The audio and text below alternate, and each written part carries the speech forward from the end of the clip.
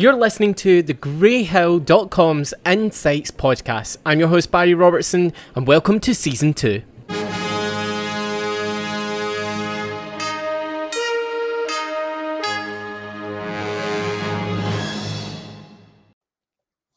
Today we have a man of many talents, poet, performer and storyteller. He even has an award named after him, the Simon Lamb Quill. He's also had a lead part in The Happiest Days of Your Life, a play we featured earlier on in the season. So a big warm welcome to Simon Lamb. Thank you very much. Delighted to be here. Thanks for having me on the podcast. That's really cool. Yeah, no, thanks very much for coming on. I almost don't know where to begin, but let's start with The Happiest Days of Your Life. How did the production go and what part did you play? And tell us more. The Happiest Days of Your Life was a production that was held at the Gaiety Theatre in Ayr in April 2022. And it's a theatre I love. You know, I performed in that theatre many times as a kid, but it's the first time I've been there in about 8 years or so, 7 or 8 years. And it was great to be back. So I think you featured Nick Wakeham on the podcast. That's right, yeah. And Nick both directed the production and he played one of the leading roles himself. And I just found it a very, very interesting experience. Obviously, it's an Amdram company, but Nick comes from such a healthy and wealthy background of professional work that I found that a really vibrant experience and just super fun. My character was called Mr. Tassel, Dick Tassel, and it's a farce. It's set in the 1940s and it was written in the 1940s too. And it was, it's dated in some ways, but there's some element of that farce, you know, that can never date. And I think for me, that was the element that I enjoyed most of it, the stuff that is timeless, that comedy that just makes you laugh. And after the years we've had, is that not just what we want on that night out in the theatre? Just that little bit of breathing room to laugh? Yeah, definitely. I was at the Lion King there and I needed it. I needed that experience. And the Ayr Gaiety is a beautiful building. So it's such a nice place for that production to take place. Can you tell us about how you went the extra mile, so to speak?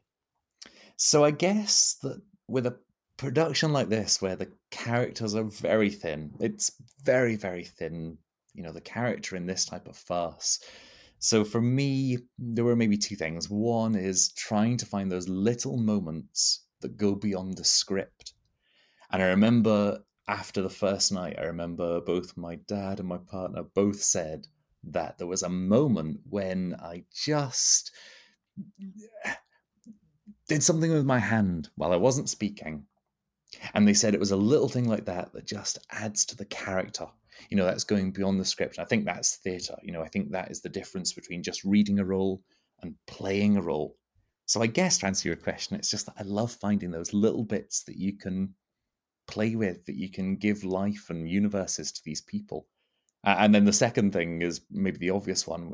I had a total haircut for it.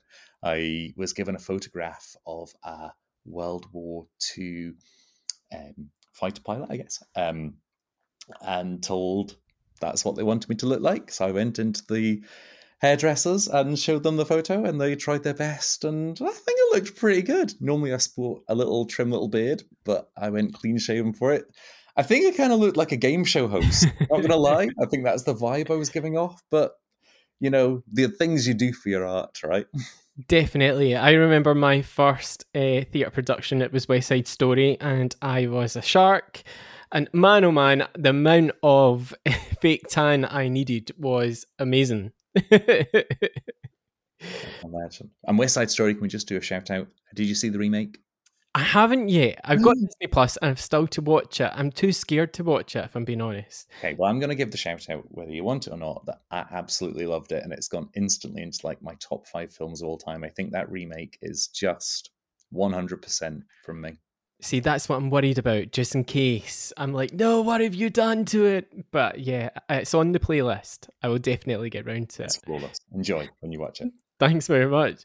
You commented about being part of the group and the Airfort Players goes much further back than that. And I hear that you've actually come up with the next production. Am I correct? Okay, so years ago when I was a teen, I was on stage with the company and I always, because I think I was always quite tall, I always played older than I was. And yeah, I was involved as a teen in things like Fawlty Towers, and I did a production maybe about 8 years ago called Noises Off, which many listeners will be familiar with. It's a wonderful farce, and I loved that role. I feel like it's the only time I've ever felt made of elastic on stage. I had the sort of falling downstairs role, and I just ate that up. I love that sort of stuff. And when this production ended, I got those post-show blues that I think so many of us get. And I Mm. was conscious that I didn't want us to lose that really warm vibe that I felt we'd created as a company. So I suggested to do something in the Studio Theatre, which is a very small venue within the Gaiety. And I thought it'd be really cool to, like, I'm a writer, okay? I'm a writer who acts rather than an actor who writes. And I Mm. really loved the idea of making new writing for it. So I pitched a wee show that's called Door Matters. It's an evening of 8 monologues, and the concept is that they're all set on one street in Ayrshire, and 8 different people have written them. So the Airport Players gave me the keys to the production, as it were, and they allowed me to commission 8 writers, 8 Scottish writers, to write us brand new material. Some people early on in their careers, some people much further in their careers. And wow, we're at a stage now where we've just got the monologues in this past week or so, and we're pulling it together, and we're pairing off actors, and we've got lots of different directors as well. So 8 actors, 8 directors, 8 writers. I just wanted something really fresh, vibrant, and very different from a 1940s stale comedy. Yeah, Mm. that's the vibe I'm going for. Well, I'm really excited about that. I'm getting vibes of Borderline. I'm getting good ideas from West Coast Scotland writing, which has been missing for ages. So I'm definitely up for seeing that. Can you tell us a little bit more about these monologues and what we can expect from them? So, as I said, the idea is that there are 8 monologues set on one street, 8 Mm. houses on one street in Ayrshire, and each monologue is a little peek behind that door. And there are 8 houses on this street. And the idea behind that is just to allow writers to tell a story that was close to them. And those monologues are in there, so I know the story. And when we were prepping for this podcast, it was all still so new to me. But I've had a few weeks now, and I feel I know them quite intimately. These characters are, well, they're real, and that's what I really wanted out of it. So we've got an older character, a guy who's been on the Burns circuit for so many years. And as he's growing older, he's realizing that maybe he's on his way out of the circuit, and it's how he is learning to cope with that. Or there's a female character. She's in her 40s, 50s, and she's looking through a suitcase, and she's going on holiday for the first time in a very, very long time. And the things in the suitcase remind her of holidays she's been on in the past. Mm. And I think these are relatable things. People that go on holidays, and we have memories of childhood looking back, or looking forward to think, how will we cope with this? Regardless of what the actual narrative is, I'd like to think that there are hooks that the audience will enjoy. And why monologues? I really wanted to challenge the company. I think monologues are hard to do. I think they're really hard to do. I thought that would be fun. And from an audience's point of view, I thought, well, if you don't like that story, wait 5-10 minutes. You've got another one right round the corner. And what a great evening of entertainment. Just something new and almost dangerous in a way for an Amdram company like that to take on something what I think is pretty challenging and different. Yeah, it is challenging as an actor to do a monologue, and do you know something? I can't actually remember the last time in Ayrshire there was something like that, but I think it's really refreshing. And as you've said, it's about snapshots of characters and their lives. So yeah, I'm really honestly I'm really excited about this. One of the other things that you're very talented with is writing poetry. And there's one in particular that I love called Friday Night Treat. It's in a recent publication called The Celebration, an anthology for Book Week Scotland. That's an idea that I just love in itself. But can you share a wee bit, even maybe just read a little bit for us and tell us a bit more about your thoughts and feelings conveyed in this poem?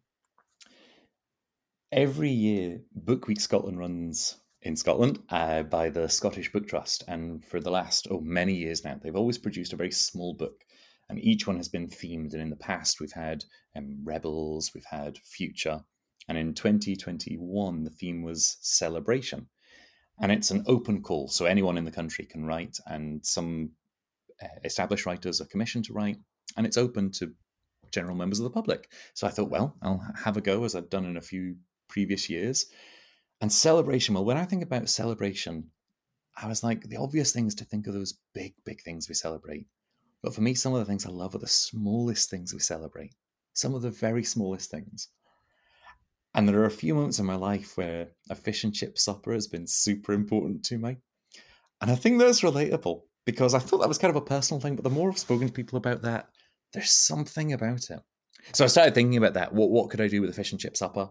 And the poem starts very much as a comedy piece, where it's quite humorous and light, about going to, their eyes are on the menu, and there are hundreds of options on this menu, but in the end they settle for traditional fish and chips. And they take it down to the harbour, and the narrator, the speaker, just sits and opens the fish and chips, and they smell it.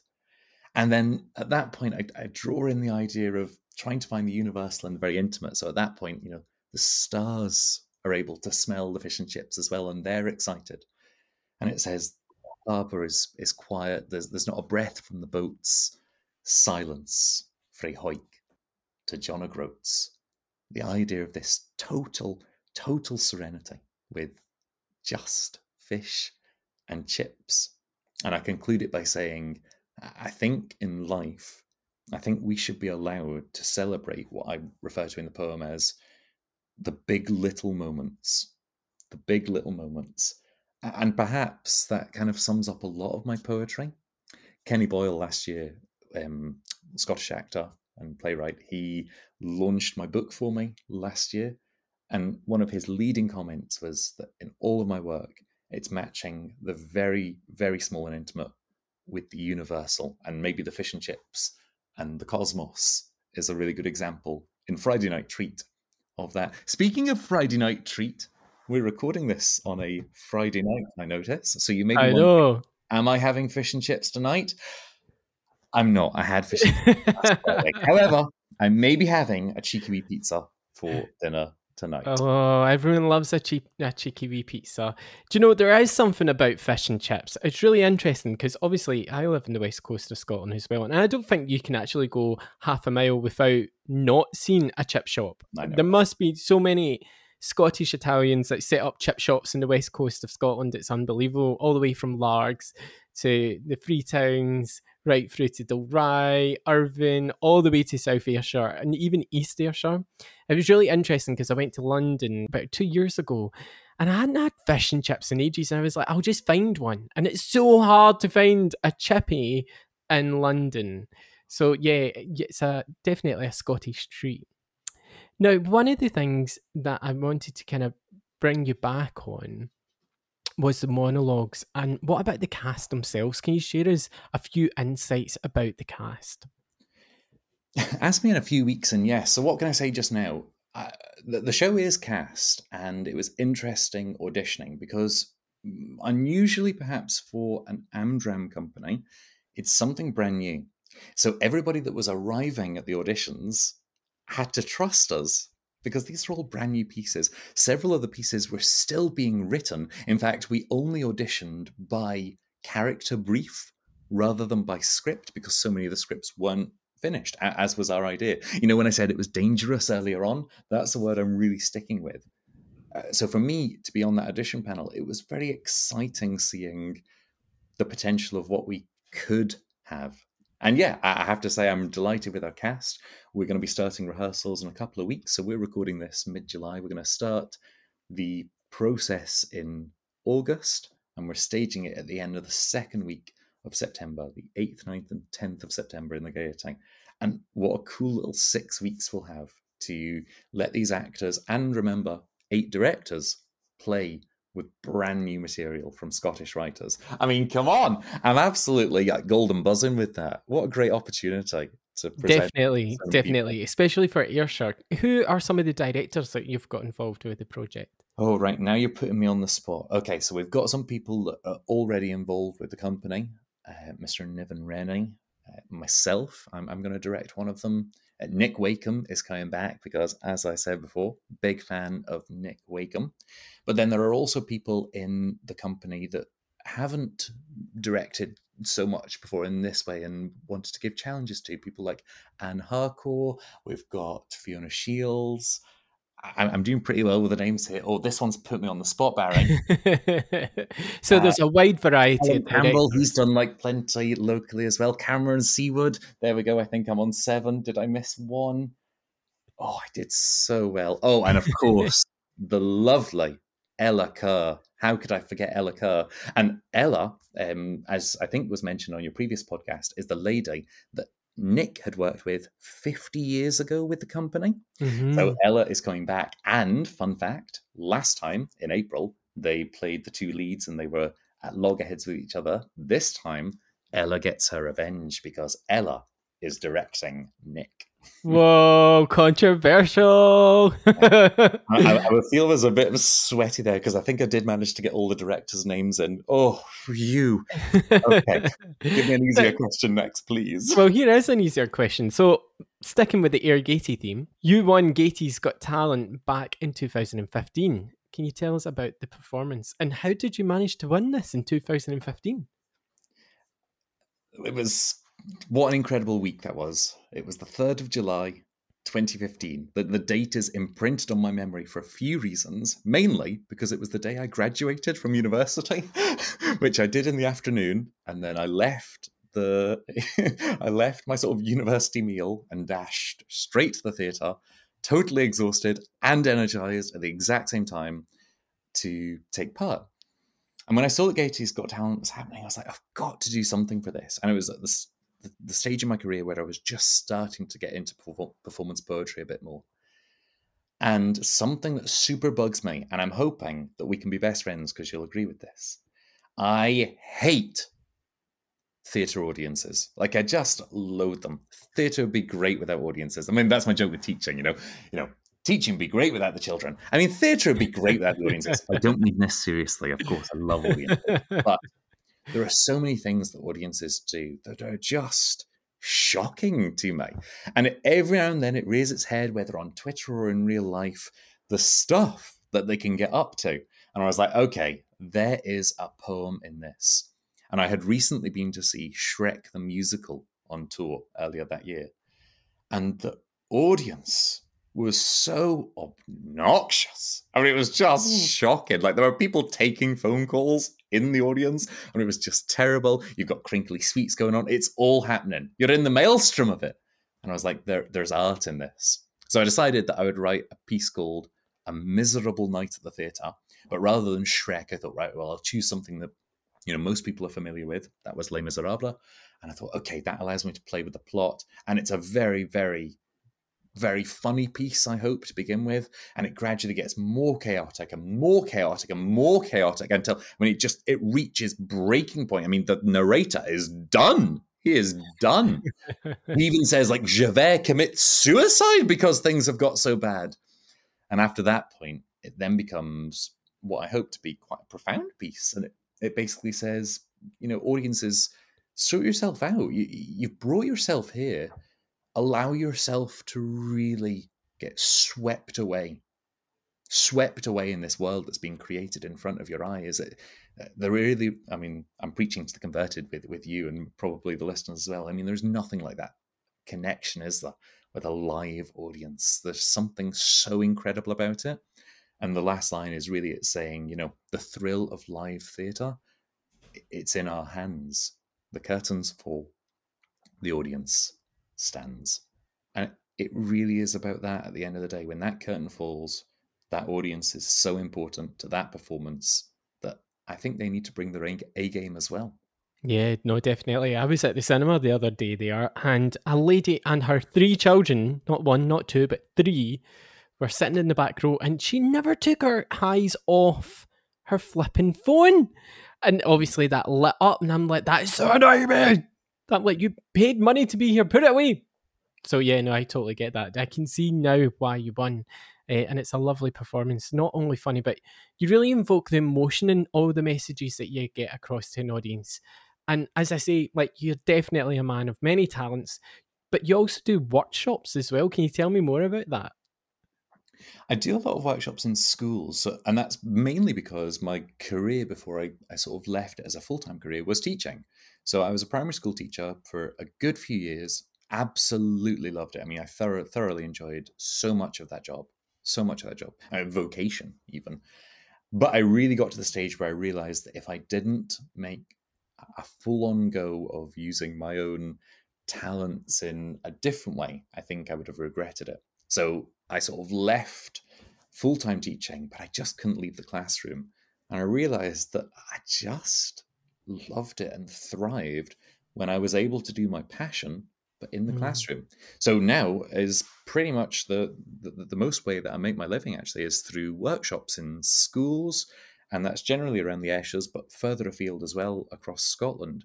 And I've been really lucky to be involved for quite a few months now with, in fact, a couple of years at this point, with North Ayrshire Council on several really cool initiatives. And we've had one called Story Stories, which was a sort of history and literature based approach in which I allowed them to use poetry, allowed them, that was very poor, encouraged them to use poetry to explore the past by telling their own stories. Mm-hmm. For an example, we were looking at the life of Saint Inan, a hermit from centuries ago, and we were comparing how that was similar to our experiences in lockdown and the loneliness that many people felt then. There's another project, and perhaps it's the one I've been most involved with, called Velcro Poetry. Velcro, because words stick.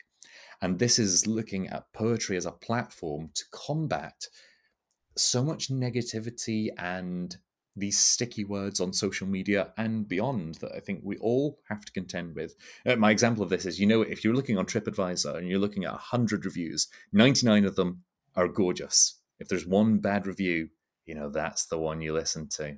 Yeah. That is true. And that goes for buying clothes as well. I find that I look at reviews for clothes and I'm like, should I buy them? Should I not? And then you look at that one bad review and you're like, nah, I think I'll miss it. So really, Velcro exists to say, right, let's take these feelings and let's create beautiful poetry from it. Mm. And I'm very much a person when teaching poetry, I'm very much one for teaching poetry rather Hmm. than form. So I rarely teach, this is how to write a haiku or this is how to write a sonnet. I think that's absolutely got its place. For me, poetry is about playing with words, and I want to Mm. facilitate that ability and encourage playing with words. It's been incredibly moving. And actually 2022 is the first time I have ever cried in a classroom. There was a particularly moving moment this year. And yeah, I went and I was like, this is it. These are the moments when you realize these kids are giving themselves to this opportunity and thriving. Like I'm pretty proud and honored to have been given such an opportunity to go and work with children, the next generation. And in the year of storytelling, right, well, in Scotland, 2022, for those listeners that don't know, is the year of storytelling. So, how lovely and touching that is to experience that. And do you know something? It sounds really lovely, Simon, and all the work that you're doing, which is quite similar to this podcast in the way that it's about connecting with others, giving them insights to creatives, and it's not just about the end product. But with that in mind, I also hear that you've actually been involved in quite a bit of theatre in schools. Can you share us just a little bit about that? Theatre in schools is something that I think I feel really passionately about. I did it while I was doing my first university degree, which, would you believe, was a maths degree? I know, I'm laughing myself. And while I was doing that, I got involved in a local school and did lots of theatre with them and sort of got the bug, wrote a couple of school shows. And then when I was a full time teacher up north in Caithness, I came across the Caithness Music Festival. And I was very excited because there were so many poetry and drama categories. And every year I'd get my class involved. And I was really, really excited by the content they would give me. My example of this is, we're all familiar with so many shootings in America, and particularly school shootings in America. And I remember my class sitting down January, February 2018, and we just spoke about it. And we were really open about their thoughts and their feelings. And it was very moving. And it was one of the first times we've ever missed the lunch bell. We were so engrossed in this conversation. And I thought, they care. they care about this, and I want to do something. It just stunned me that I felt that these very young minds were saying far more sensible things than the president of the United States at the time was saying. I was like, I can do something here. So perhaps my proudest moment of all school theatre that I've done was a production called Classroom 2039, which we wrote, or I wrote in 2018, and we staged in 2018. And it's a very short dystopian play set in the future, 21 years in the future from when it was written. And it features kids in a classroom, in a dream sequence, if you like, kids in a classroom in the future. And in the room, there's no teacher. There's a screen, and they're being taught on a screen. But the thing that I added in was there is an adult in the room, but they're referred to as the suit. And the suit is just dressed in a suit, very intimidating, almost maintaining law and order in there, a highly dystopian. And I just remember how excited those kids were. You know, sometimes I think we're a bit twee when we do school drama and things. That's because we're playing it safe. I think if you give that ambition and your passion to your classes, I think anything is possible. And certainly for me, that was the most incredible thing. Well, it's the most incredible thing I've ever seen kids perform, ever. And one of the things I was pretty proud about, I went to my really techie friend and we managed to get a live TV screen on stage that was being performed into off stage. So the teacher on the screen was literally live performing the lesson behind all the kids. And it was so exciting. We did some green screen filming a few weeks before. One of the ideas of the show was I tried to bring so much of teaching and what was interesting kids. Kids are obsessed with YouTubers, TikTokers just now. So I've got this bit where, you know, the head on the screen is interrupted by this YouTuber and they're like, hey guys, we're the resistance. We're going to break you out there. I mean, I'm just getting excited just thinking about it. I'm sure I'll never watch something again that just energized me so much. That those kids brought their A game because that ambition, that bar was set high. They knew that they had to go up. And I think that's the thing I've learned about schools and children, and you will as well. I mean, this is your sort of area, isn't it? If you set it high, they'll aim for it. If we set it low, and what's to be achieved? I think that's my thing there. Yeah, no, as you say, yeah, that's how I started in an area with no theatre. I was always surprised about the imagination of children, and actually, children can teach you quite a lot rather than us teach children, which is really interesting. And you don't get that unless you work with children. I mean, it can be at times quite stressful. There's a lot there, but actually, there's always lots of moments that make you feel very proud. But I think that's what theatre does with children. It creates a safe space, it creates confidence, it creates intergenerational links, it creates so much of what this generation doesn't have access to, but requires for when they go for work, go for interview, their first date, connecting with people outside the digital world. And you get that from teaching kids about theatre and connecting through drama. Which actually leads me on to talking a little bit more about one of your poems in particular. There's also another very uplifting poem called Life is a Campfire, and it has a really inspiring line. And for me, that is come, gather, ignite. And I just love the way that you deliver that line. In fact, the whole poem's really good. And if you haven't heard it, please go and listen to it, go read it. Tell me your thoughts, leave some comments. But I love the message that you get access so well and invite to be yourself and not to fear failure, which I think is really important. So yeah, maybe I could tell you just a bit about where that one in particular came from, because it had quite a sort of interesting growth, I guess, as a poem.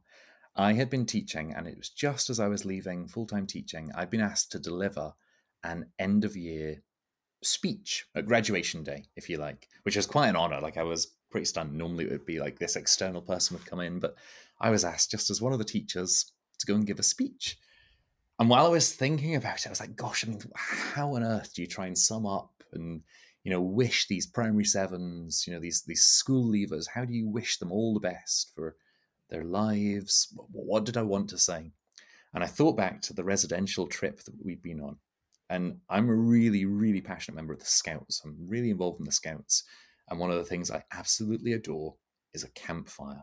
And I think the absolute core tenet of a campfire is being in a circle, because no one is the most important person in a circle. And we'd been on a residential and we'd done our campfires, and I was like, okay, there's a metaphor here. Yeah, life is a campfire.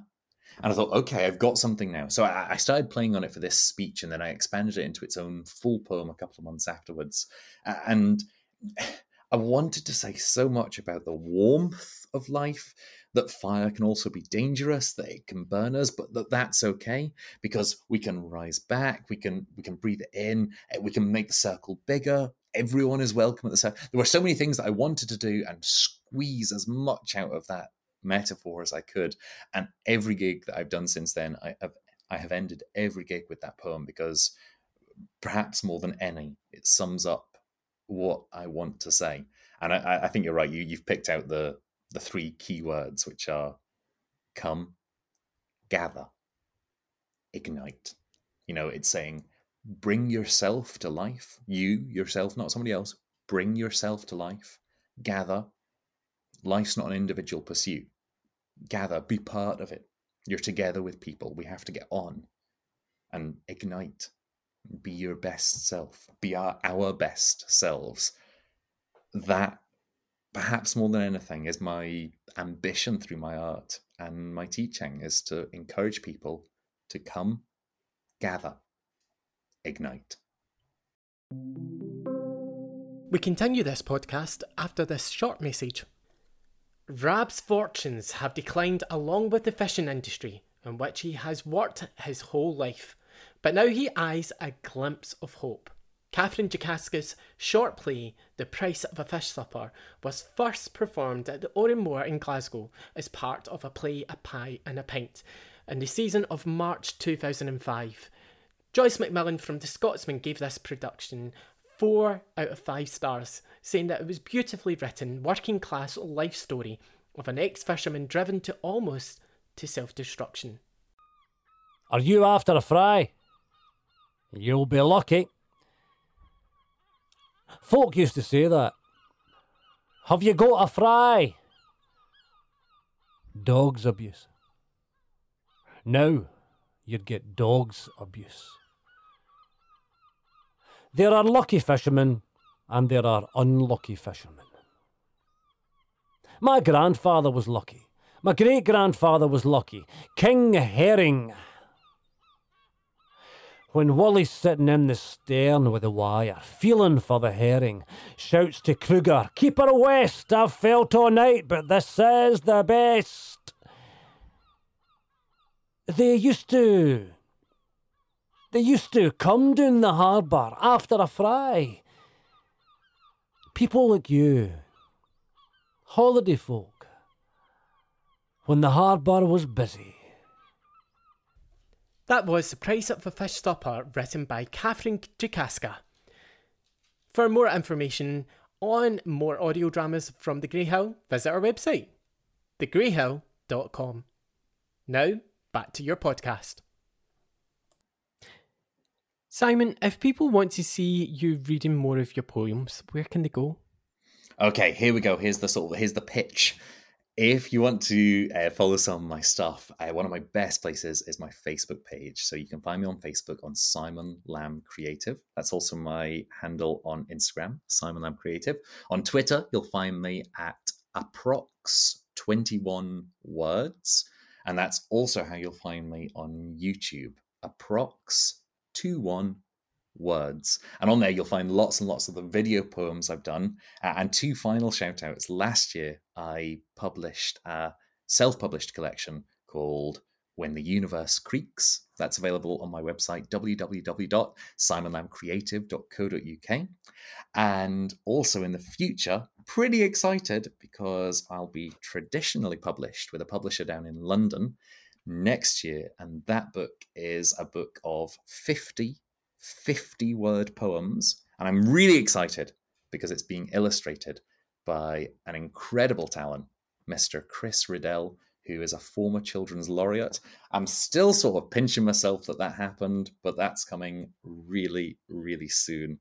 And I would encourage you all to look out for it and support poetry, support art, theatre, schools, and me.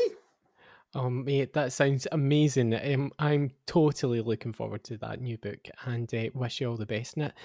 Now, if any of our listeners are still questioning about this new AR4 Players production, can you tell us more information about that and how they get involved, how they get to go and see it, when it's on, how do they get tickets? Simon, tell us the whole info.